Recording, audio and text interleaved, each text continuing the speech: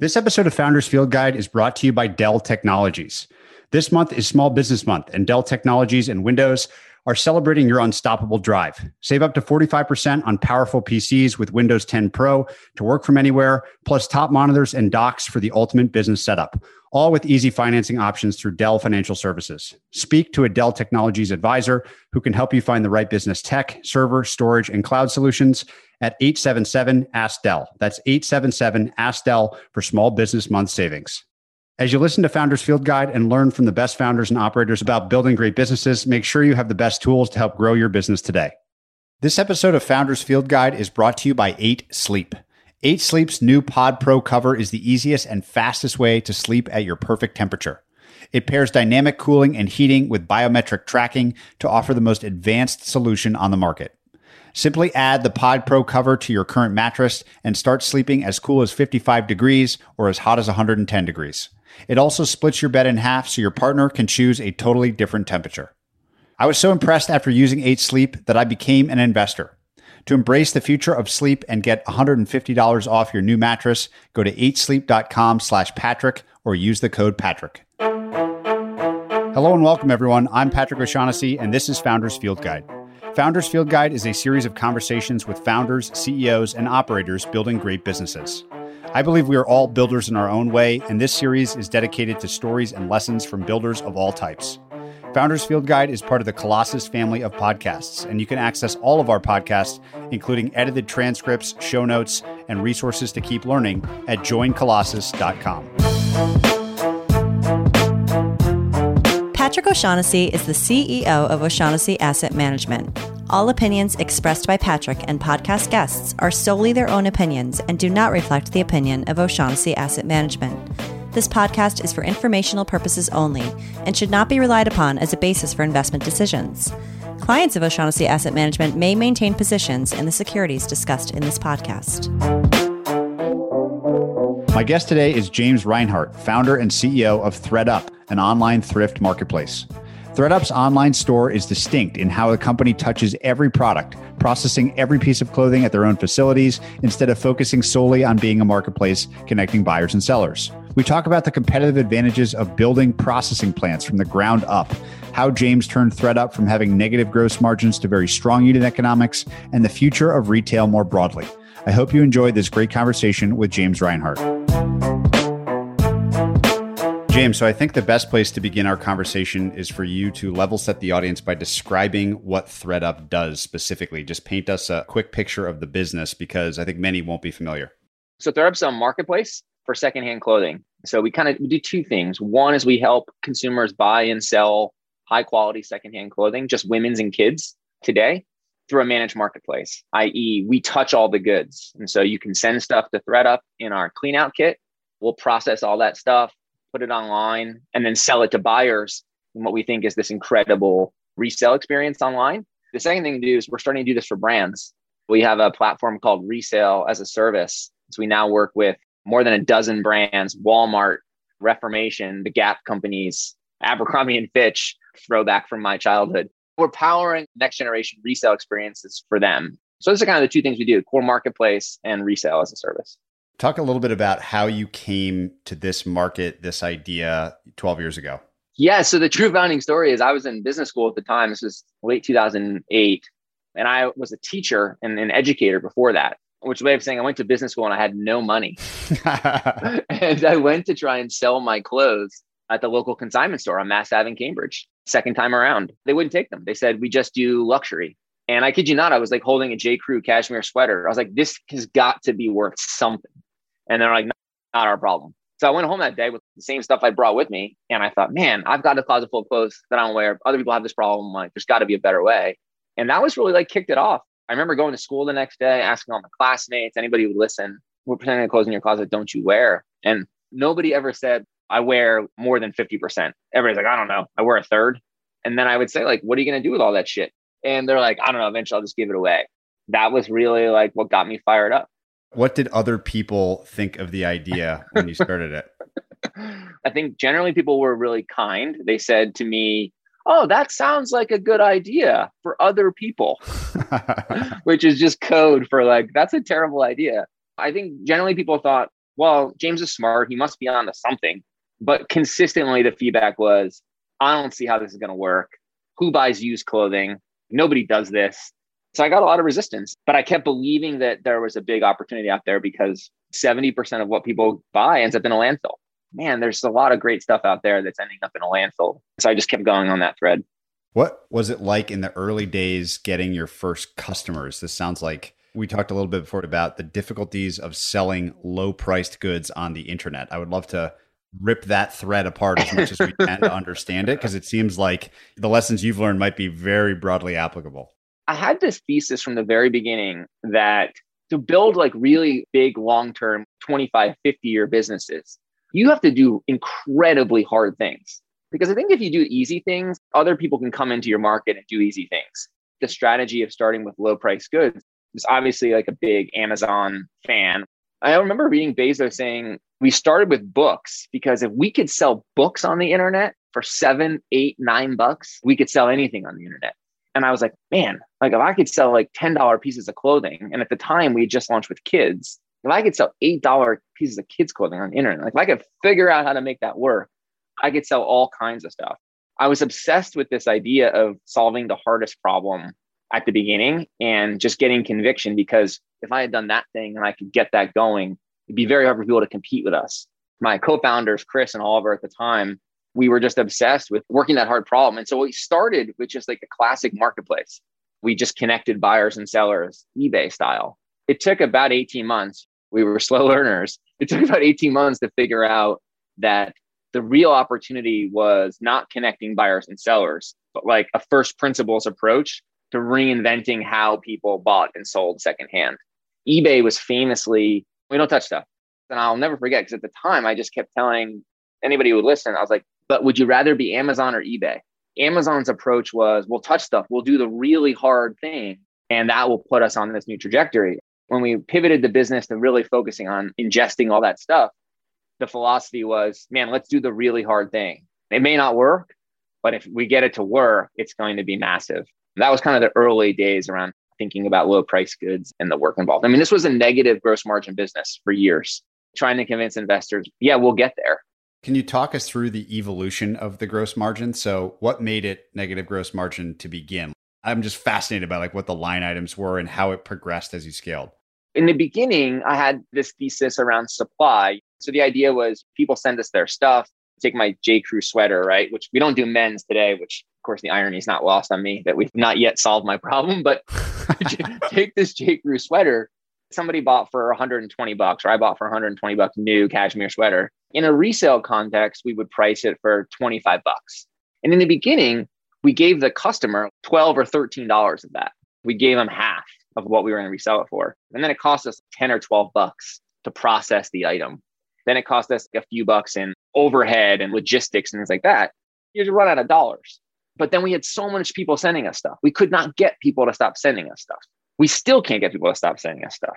What we realized is like, it's not really about the money. You're not going to get rich selling your used clothing. What people really wanted was they wanted convenience. They wanted this effortless way to do this annoying job in their life, which is, I got a whole bunch of crap in my closet that I don't wear anymore.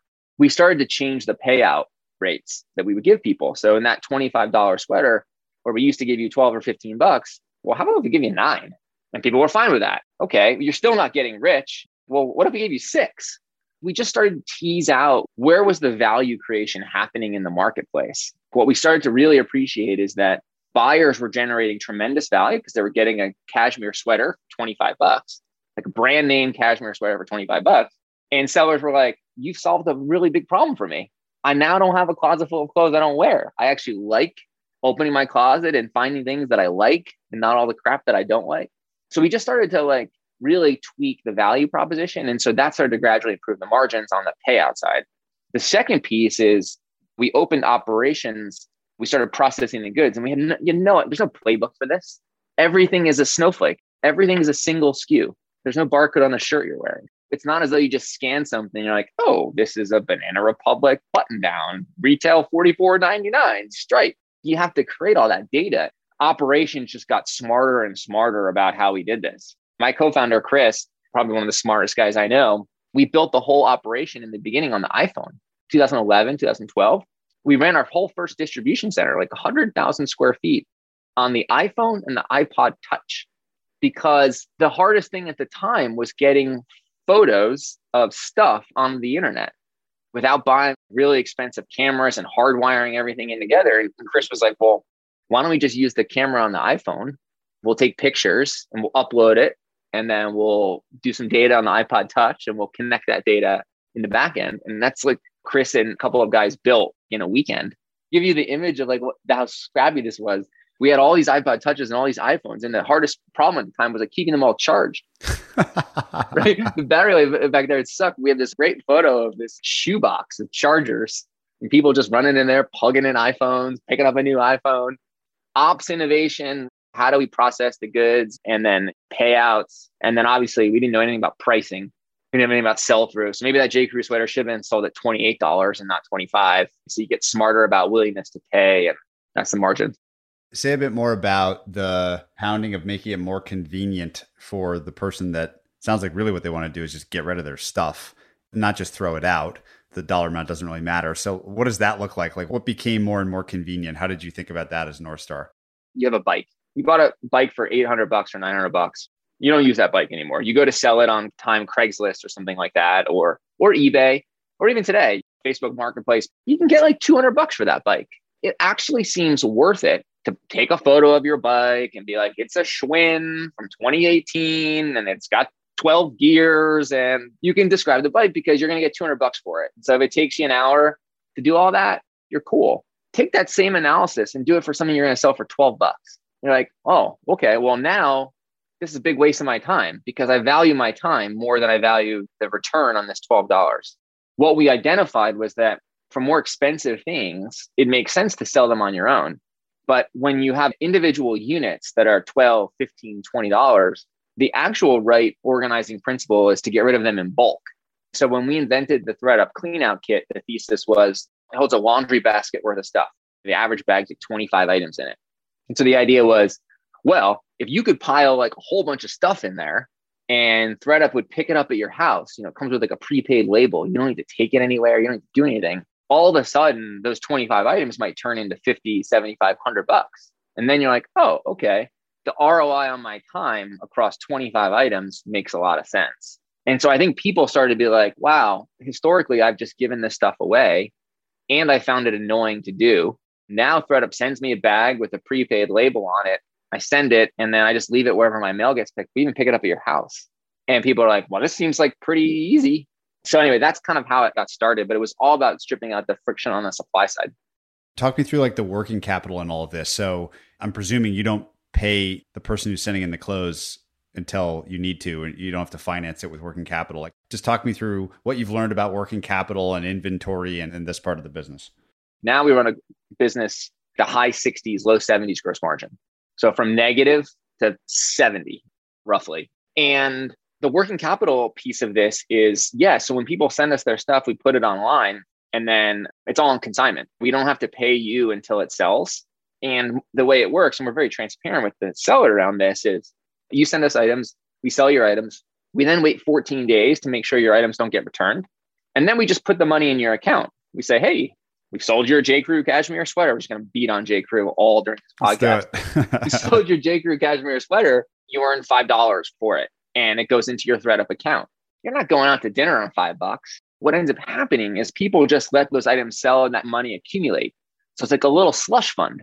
Women are like, I would just let it accumulate as my little like slush fund. And then I get to a point and I buy a new handbag. And the effect of that, obvious. All those dollars are sitting in working capital. The working capital is negative by a meaningful amount. That's kind of a secret weapon to the business. I think people tend to not appreciate how good the gross margins are, but also the negative working capital. Yeah, it's a fascinating model. I really love it. How much of the dollars in a seller's account do they typically spend on the platform versus taking off the platform? Anywhere from probably 15% they spend on the platform to 25 or 30 over the years. Some people think like, oh, that should be higher. But one of the things that we've been really religious about is that we don't incentivize you to spend it on the platform. We don't say like, oh, well, we'll give you 10% more, 20% more. Because I think it creates these unnatural platform lock-ins that make people feel like it's not really cash. And if you think about like the human dynamics of that, if you're going to spend it on ThreadUp, you're kind of already going to spend it on ThreadUp. Giving you an extra 10%, it's just taking money out of our pocket. And if you weren't going to spend it on ThreadUp, chances are giving you 10% more isn't going to push you over the edge. I actually think you're sort of destroying margin when you do that. So anyway, that's like historically what people have done. What's been interesting is now consumers are cashing out with our partners. So as I mentioned, our resale as a service, we're powering for retailers. So now when you go to cash out your earnings, say you're $50, there's a whole bunch of places where you can get more money. So like one of the most popular ones is Rent the Runway, which is they come, they're like, oh, I have $50 in ThreadUp credit, but I could get $55 or $60 or $65 at Rent the Runway because our brand partners are now paying you more. Talk me through the evolution of the operations piece. So you decided to do the hard thing by keeping the physical goods yourself, building warehouses, et cetera. Like, what did the first warehouse look like? How has that evolved? What have you learned about when to invest in CapEx and new technology, not just the one warehouse with iPhones and and iPod touches? Talk me through what you've learned about that evolution on the ops side. We got started in our first facility in 2011, then into 2012. And this was way out of my comfort zone. We didn't know anything about ops in a classic way. What we did was we said, look, we need to find the smartest person we can find to help us solve this problem. So we went out and hired somebody named John Voris, still chief systems officer today. And John had spent 7 years at Netflix helping build out their DVD business, building out their facilities. And prior, between Netflix and when he came to ThreadUp, he was at SpaceX, actually working on replicating the rocket program. John had this incredible wealth of experience around how do you scale operations. In the beginning, it was John's show. Here's how we're going to build out the first facility, which was in California, right close to our office in San Leandro, so we could be close to it. And it was 120,000 square feet, very, very manual. We migrated off the iPhone. We built custom stations around how we do photography. And then it was just John and his team, just their big brains. How do we disaggregate this whole process, every single activity that we do in the value chain? And how do we do it better? How do we save money? How do we do it faster? We just became obsessed with all the individual pieces in the value chain. And to give you an example, like when we started using the iPhones, taking the photos, we weren't taking any photos on mannequins at the time. Everything was a lay flat photo. We got to take photos on mannequins because that's how women want to shop. They want to see it on a form. We started taking photos on a mannequin. And then John realized that process is slow. You have a person who is putting items on the mannequin, and then you have a different person taking a photo. We built a new process to essentially continuous flow of taking photos. So then all of a sudden we started to be able to take photos much faster, put stuff on mannequins much faster. The problem with that was that then we were like destroying mannequins left and right because no mannequins that are built at the time were built to have thousands of photos taken on them every day. The mannequin is designed for this bespoke photo shoot.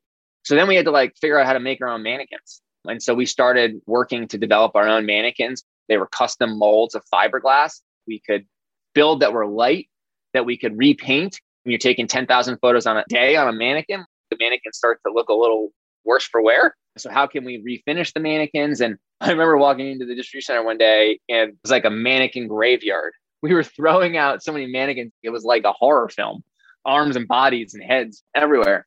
And then we figured out like, okay, well, how do we improve the lighting? So we built new reflective lighting shields that allowed us to take a photo and then cut that photo out of its background so that it looked just amazing online.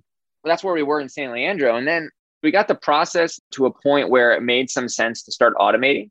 It took probably 3 years or so running the business day in and day out, getting the process to a point where John and team and the board and I felt, oh, we should start to build some steel in this building and build some structure.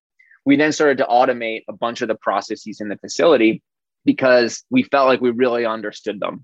John's philosophy was consistent with everything that I'd ever been told, which is it's much easier to tell a person to do things differently than it is to tell a machine to do things differently. So when we got to our next facility, we started to build these carousel systems.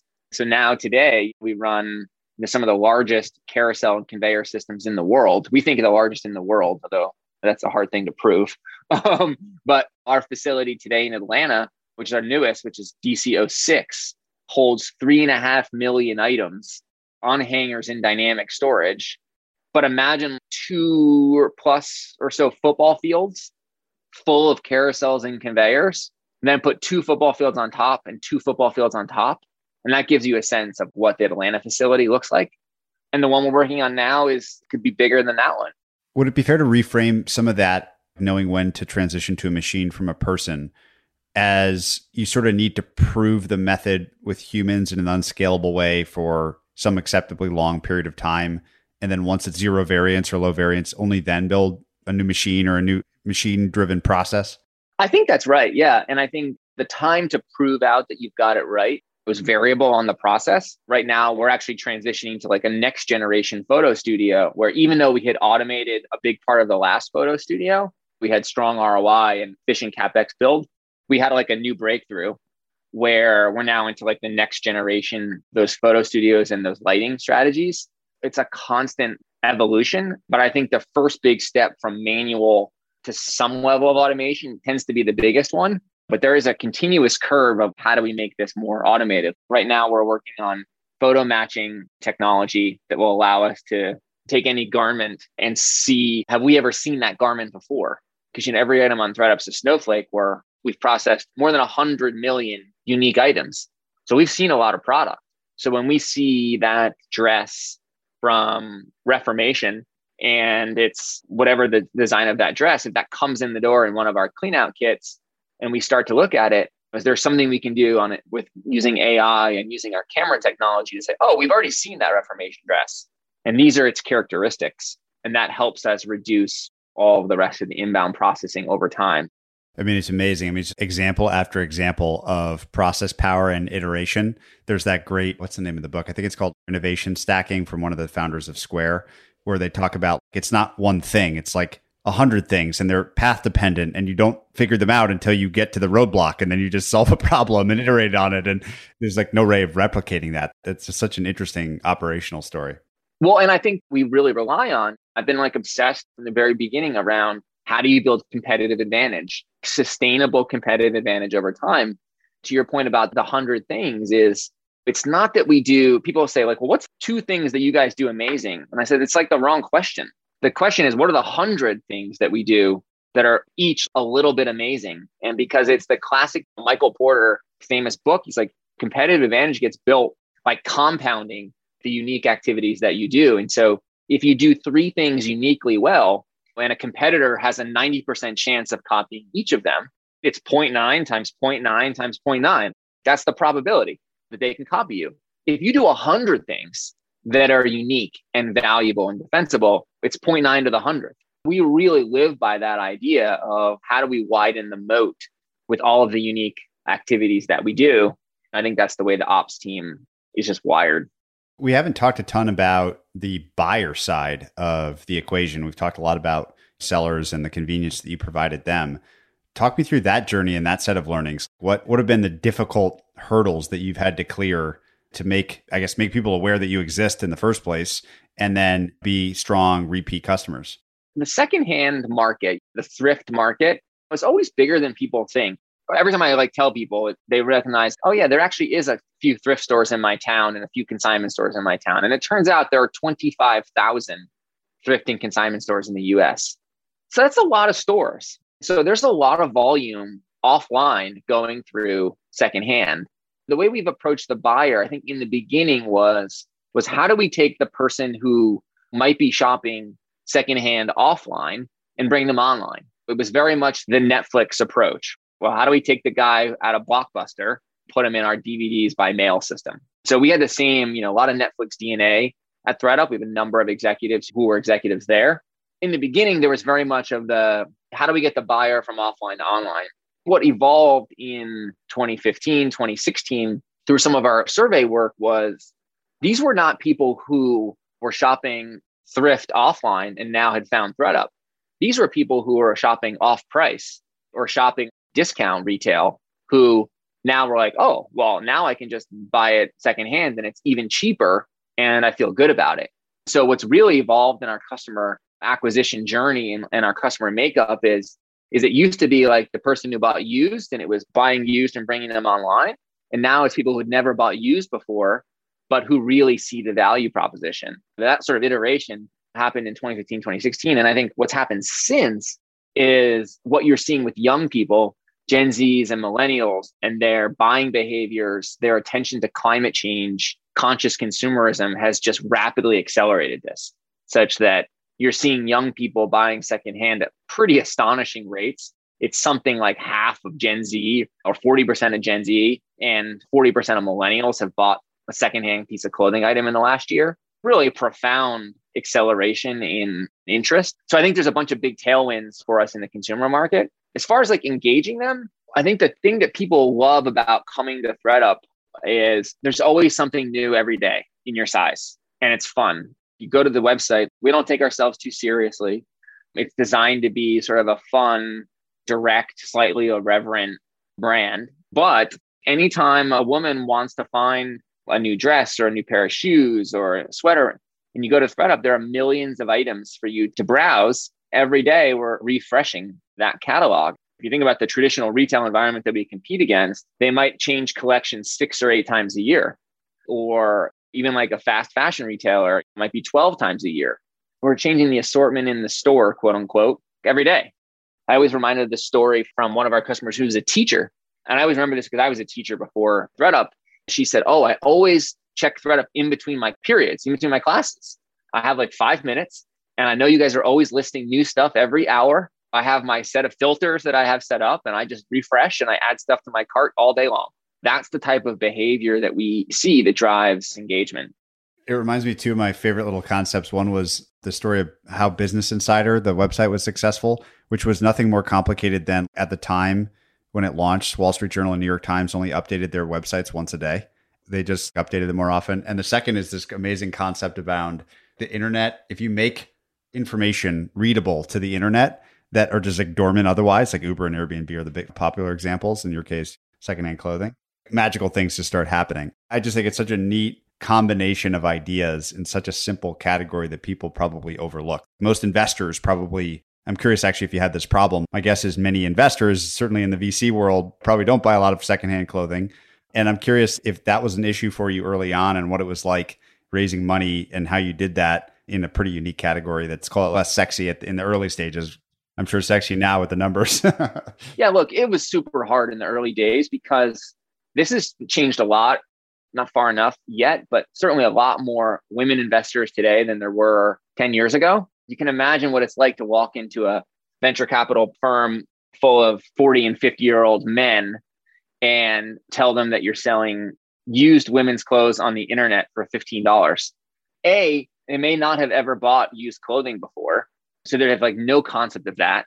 And then B, to our unit economics conversation, it's like there's just this extended disbelief around like, well, how could this ever work?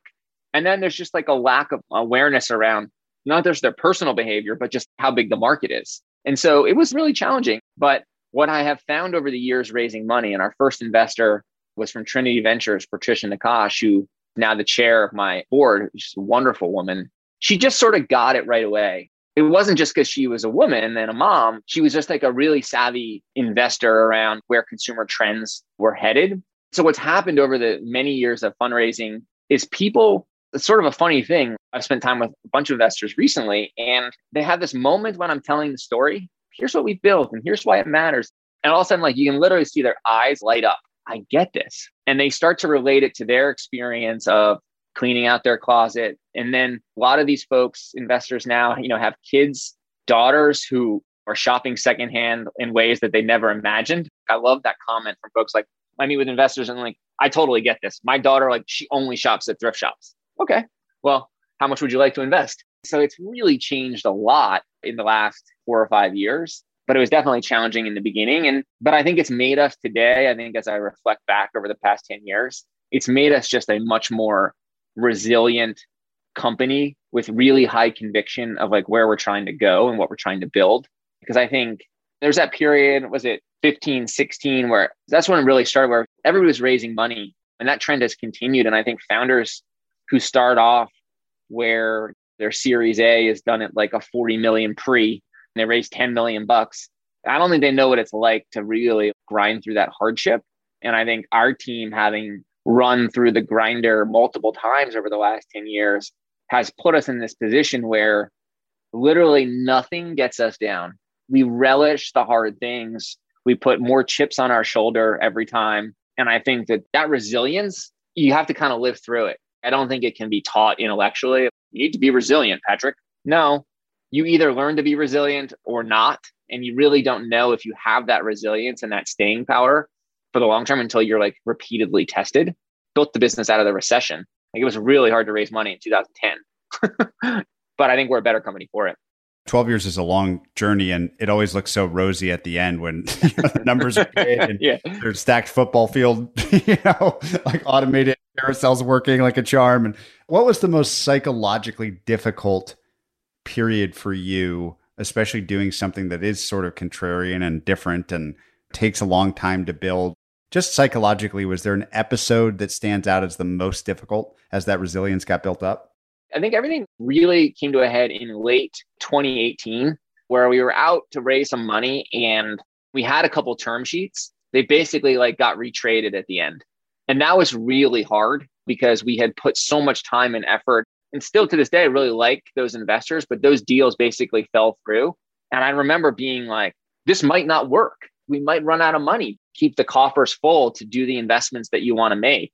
So I just remember that period being really, really hard at the end of 18. And we totally got through it and ultimately came out on the other side in 19 with a strong investor syndicate. But that kind of 6-month period in between where as a founder, you're like, has this all been for naught? That kind of, that kind of thing. I definitely had some like dark days, but I think it's the resilience built up over the prior 8 years where I was sort of like, all right, well, you got to get up tomorrow, put your big boy pants on and go back to work. It sounds like you've studied the classic competitive advantage literature. You mentioned going to business school. How do you think about, as a leader, about capital allocation and getting better at that through time inside the business? I don't know if you're familiar with Eric Ries's, not the Lean Startup, but the Startup Way, which is his second book. But in that, I think that book had some real influence on me because he started to talk about, as your business grows up, you start to think about capital allocation and you start to think about innovation. How do you think about giving dollars to run experiments within the organization? And he talks a lot about metered funding. What does metered funding look like? The way we think about capital allocation these days is very much in a metered funding approach, which is, okay, I'm going to invest these dollars, this capital in, take an example, like in a new notifications platform for ThreadUp. Okay, well, it's like, okay, well, what are we going to do with it? Well, we're going to build a whole new system of notifications across push and email and on-site and physical mail and like a big platform to engage our customer. Okay, well, what's that going to cost? What are the milestones or waypoints that's going to help us understand, are we meeting those objectives such that we want to continue to fund that investment? That's probably closest to the sort of philosophical way that I think about it, which is around metered funding. We are definitely not a moonshot company. We don't bet the company on anything. We don't take flyers. We're constantly, to use the Bezos phrase, we're constantly planting seedlings. We're constantly doing new things and seeing how they might generate good, strong outcomes. And then we watch how much money we're giving them. And are we really clear on the milestones and the feedback loops? I think Eric Ries in his book has I think the phrase is abandon or persevere point. Do we keep going with this notifications thing? Or is it time to be like, we tried it, probably should just keep doing what we were doing before? Let's talk a little bit about the industry in which you operate. So clothing is, it sounds obvious, like it's a big thing. Walk us through a survey of the clothing landscape. What would be surprising to people about where clothes get made, the businesses behind them, the impact that they have on the world? Anything that you find especially surprising or interesting about clothing writ large, and then we'll map that back onto what you do today and kind of what you plan to do in the future. Let's go back 100 years. The first department store, Fields in Chicago. And it was the first time that they were bringing the sort of mom and pop or individual atelier into a big department store. So it wasn't that you went to the boot maker, the hat maker, or the shirt maker. You came to a place where you could get all of these things in one big department store, like multi-floor experience. That really dominated the growth of retail for the next 50, 60, 70 years. And then you had the growth of individual branded retail, where example of that today would be the Gap companies. You had Gap and Banana Republic and we're relatively the same age, right? It was like the heyday of the 80s and the 90s, the Gap khakis campaign. You had like a lot of these individual brands and what would be considered your store formats of the last 20, 25 years. And then what happens is the department stores and you have branded retail, all of a sudden there's sort of this inventory that they can't sell because they bought wrong or something happened. So in the 80s, you actually see the rise of what I think has been the biggest structural change in retail ever, which is since the advent of the department store, which is the off-price guys. TJ Maxx gets started in the mid 80s. They start small and they build this compelling store format of discount retail and off-price retail. Fast forward, and then you start to see, in the early mid 2000s, 2006, you have the founding of Gilt. It's hard to believe that's 15 years ago, but you have like Gilt and Rue La La, flash sale companies, which were the rage for a while, which were, how do I take the off-price model and do that online through a flash sales format? And you kind of get through that evolution from department stores to branded retail, off-price, flash sale. There's obviously a bunch of steps in between covering 100 years of retail, but you get to the point where then it's really direct to consumer. Okay, now I'm going to cut out the middleman. I'm Everlane, and I'm going to go straight to the consumer. Now you're in a position today where you have this great flowering of direct to consumer brands. It's easier than ever, frankly, to start a brand, harder than ever, I think, to scale a brand given the competition. But what all of this has been incumbent upon is improvements in how clothing gets made and the supply chains around the world. The cost to manufacture clothing pretty much has gone down every year for like 30 years. It's cheaper than ever to produce stuff. And the cost that that's having on the planet is meaningful. And I don't think consumers really appreciate how bad fashion is for the planet. Today, it accounts for 8% of global greenhouse gas emissions. It takes hundreds of gallons of water to produce a single t-shirt. So I think we're in a world today where that's starting to become more visible to the consumer. So I think young people in particular have really shined a light on this.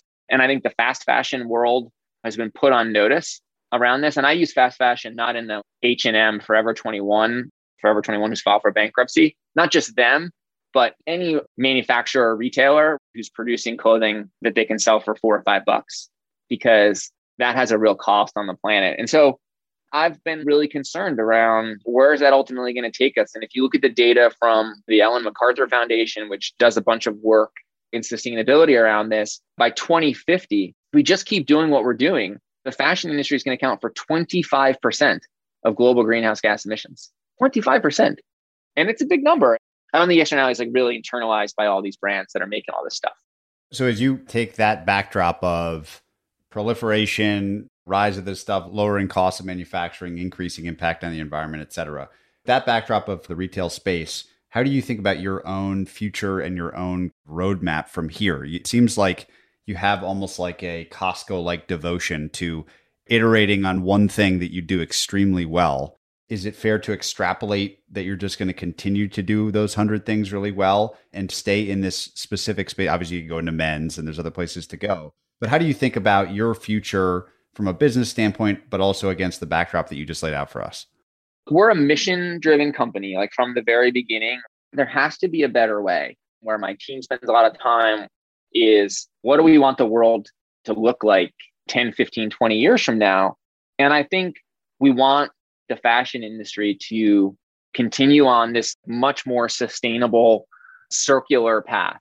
I'm not sure that we can get the fashion brands of the world to produce stuff more sustainably, whether that means using less water or environmentally friendly dyes or the types of wool, the sustainable wool that they use. They're coming around to the idea that we need to start to treat these resources more carefully. And I think there's a lot of incredible work being done there, especially by great new emerging brands. Allbirds is a good example. Rothy's is a good example. Everlane's a good example. I think our job is to get the fashion industry off the linear path. And the linear path is we make stuff, we sell it to you as best we can, we discount stuff we can't sell to you, you wear it, and then you put it in a landfill. That has been the path of the fashion industry for a very long time. What that means is that 70% of what people stop wearing and give away ends up in a landfill. 70%. It's just crazy. And the thing that I'm obsessed about is, okay, let's break that path. Let's go from, let's produce stuff. I think we should produce less. I don't think we need to produce as much stuff as we produce today, but let's produce stuff in a more sustainable way. Let's have brands sell it. Let's have them sell it in a way where the margins get better, not worse, because of discounting and markdowns and everything else, which has crushed the fashion industry over the last 10 years. So let's stop doing that. Let people wear it. And then when people are done wearing it, let's loop it back. And I think where ThredUp sits in that is really in a powerful place. Okay, you're done with that thing. Let us take it back. Let's put it back online for somebody else to buy. And we can live in a better, more circular future. Is there anything else that we missed that's interesting about the supply chain in this space? You mentioned the unfortunate byproduct of 8% of greenhouse emissions or gases coming from this space. What else have you learned that's most maybe surprising or interesting about? I'm thinking all the way down into like the raw materials that might go into clothing. Give us a little bit of extra meat on that bone around what that looks like and how you think it might get better. There already is a lot of great work being done in textile material recycling. The same ways that we made tons of progress in recycling plastic, recycling glass, and these types of things. I think fashion has been a little late to that game, but I think it's catching up. There's work being done by a number of companies to take any piece of clothing and break it down to its constituent parts, strip out the cotton and strip out the polyester and strip out the metal. And so I think you're going to see real breakthroughs over the next few years around garment recycling. And I think the biggest challenge is we need to get to a point in the fashion industry where producing clothing from recyclable materials is the same cost or potentially lower than it is to produce it from new materials. Because I think the margins in the fashion industry writ large are not amazing.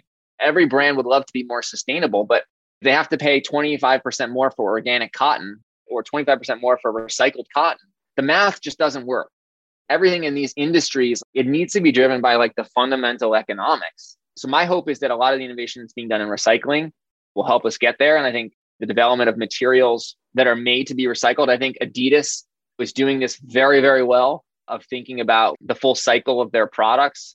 I just signed up, this company On, the running company. Yeah, sure. Cool guys. Like I don't have any pairs of their shoes. I love what they're doing, but I just signed up for their, I think it's called the Cyclone, or I can't even remember what it was, but it's like a shoe subscription. And the idea is that the shoe, literally every single part of the shoe can be broken down, recycled, and made into a new shoe. And I think you're going to start to see things like that come to market in ways that I think will move us forward. Fascinating space. I mean, so big, something you wear every day, don't think too much about. Fascinating to hear the issues. I think the other final topic that we'll cover that is unique and interesting about ThredUp and how you run the business with your partners is the nature of work itself for your employees. I had a really popular episode with Dustin Moskovitz at Asana a couple of weeks ago. I was amazed by how much inbound I got of people frustrated by, interested in what work looks like, even though we've all gone remote, which is, I think, the reason why people are questioning this in the first place. We haven't changed that much in a very long time of the, 5-day work week, 9 to 5, blah, blah, blah. What's your thinking here? Why do you care about this topic and what have you done about it? Oh, how much time do we have? I have all sorts of things. When I think about why people work, why do we work? You zoom way up and you're like, well, what is the point? You start to think hard about like the type of culture that you want at the company, the type of people that you want. And I think the shared values of a workforce, of a culture at a company are really, really important. And I think the commentary right now around the future of remote work and distributed workforces, I'm very much in we all need to go back to the office camp, because I just think the atomization and dehumanization that happens when everybody's sitting alone at their houses, I think can be really destructive, especially given the amount of time that people will spend at work sitting behind their computers. And I think in the short term, people will think it's fine. I think over the long term, I think it's just another way that breaks down the fabric that binds us together. I think the office is like another place for you to like meet interesting and unique and different people. And I think not having that social communal space, I actually think is really bad for like the body politic. I think just bad for the country. I think it's bad for us as citizens to not have places where we collaborate. It feels like a dystopian future when we're all just sitting at home, reading our own news, right? Reading our own news that gets delivered to us, talking to the same people in our circles. And so I just think it's another step breakdown. So I'm like not a big fan of the distributed forever workforce. Our culture, in the beginning, we really tried to be innovative around how do we help people do their best work? About 5 years ago, 6 years ago now, we started with let's create this thing called Maker Days. I remember reading the concept of a maker, of a maker in an organization is somebody who makes stuff, designers, engineers. They don't spend their time in meetings. It's really like independent work. And I thought, well, shit, I'm the CEO. I do a lot of that too. I have to do a lot of thinking and a lot of independent work. I spend a lot of my day as a maker.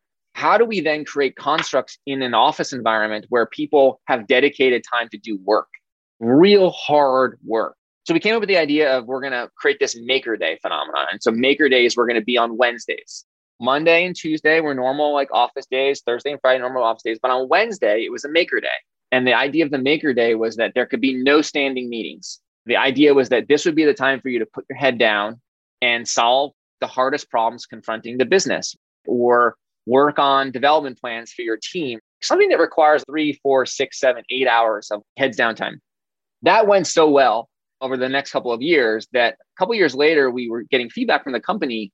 We persistently were hearing, man, I am so productive on my Maker Day. Like I get so much done. I do my best work. If I just had more Maker Day time. And I was like, well, we can solve that. So if that's the thing that employees want to do their best work, well, let's go to 2 Maker Days. So we moved to a schedule where Monday, Wednesday, Friday was in-person meetings at the office, and Tuesday, Thursdays were Maker Days.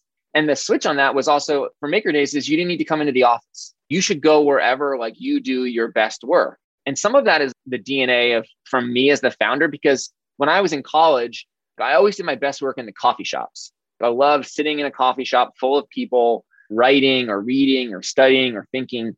And that was always like my safe place to like get stuff done, do my best work. The idea of the Maker Days being like you kind of work from anywhere. You want to come into the office, great. You want to stay at home, great. You want to go to a cafe, great. And I think that carried us pretty far around building this construct around Maker Days and meeting days. The other thing we added is we added an early sabbatical policy. Once you've been at ThreadUp for 3 years, you get 2 months sabbatical. We pay you. And the idea was we need people to constantly be refreshed and recharged. One of the things I loved about being a teacher when I was in my 20s was the summers off. I got to travel. My wife and I got to travel. We did all kinds of like amazing stuff. And you came back to the school year and you're like fired up. And I thought, well, why is the business world, why can't we have some similar construct?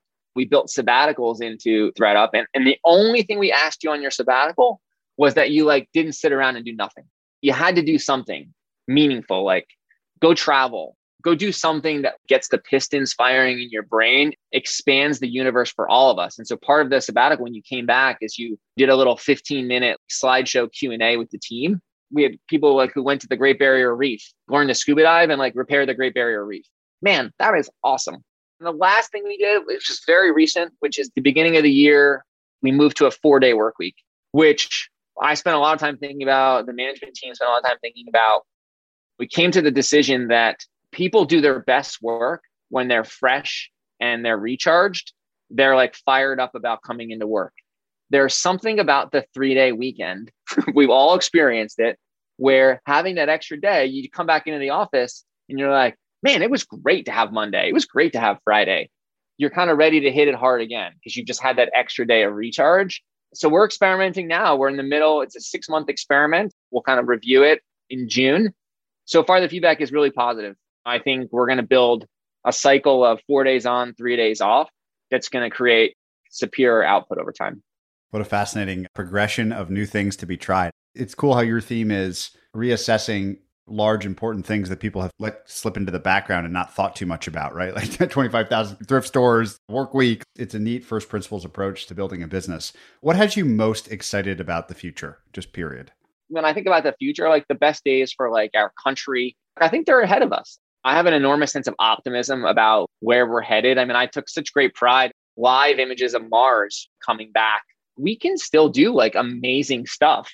So I'm pretty like inspired around where technology is taking us. There's going to be pitfalls and we're going to make mistakes and there'll be negative derivative outcomes of the progress in technology. You and I were talking about Starlink, satellite internet, the ability to deliver internet all over the world to rural places that don't get it today. There's such incredible progress being made, so many parts of life that I really do think the future is pretty bright. But I think it's going to require entrepreneurs and politicians and elected officials and work more collaboratively. And I think that's the rubber, right? I think that's the thing that I'm like, we need to get back to a more civil, collaborative politics. I think government has a role to play in secondhand. I was talking to somebody the other day, like if you think about the real acceleration in solar and electric batteries and things like that, it was when government started to create subsidies. We really want the fashion industry to stop the cycle that it's on, and we want people to make better decisions. Like, what's the role of government incentives to do that? So, I'm spending a lot of time thinking about what that looks like over time. What's the carbon tax equivalent in the fashion industry? Once those fashion companies have to really internalize the fact that 70% of stuff ends up in a landfill, things will have to change. I asked the same closing question of everybody. I've loved talking about your business. It's so unique, and my favorite themes in business are applied here, especially fun for me since I hadn't really experienced the product. So I love hearing about it for the first time. The last question I ask everybody is to ask, what is the kindest thing that anyone's ever done for you?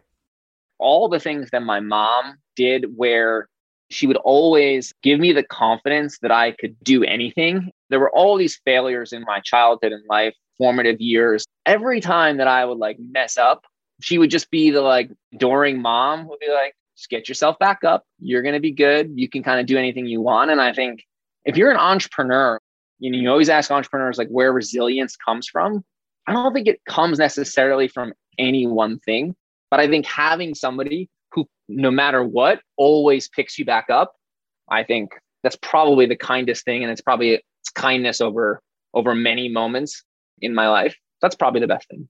Fantastic. This is so much fun, James. So great to meet you in this format. Thanks so much for your time. Yeah, likewise. Thanks, Patrick. This episode of Founders Field Guide was brought to you by Dell Technologies. Dell Technologies and Windows can help you upgrade your business tech with these small business month specials. Save up to 45% on PCs with Windows 10 Pro, plus business stocks, monitors, and more. Work anywhere with Windows 10 Pro. Call a Dell Technologies advisor at 877-ASK-DELL. That's 877-ASK-DELL. You can also check out the link in our show notes to see deals that Dell has today. Thanks for listening. If you enjoyed this episode, check out joincolossus.com. There you'll find every episode of this podcast complete with transcripts, show notes, and resources to keep learning. You can also sign up for our newsletter, Colossus Weekly, where we condense episodes to the big ideas, quotations, and more, as well as share the best content we find on the internet every week.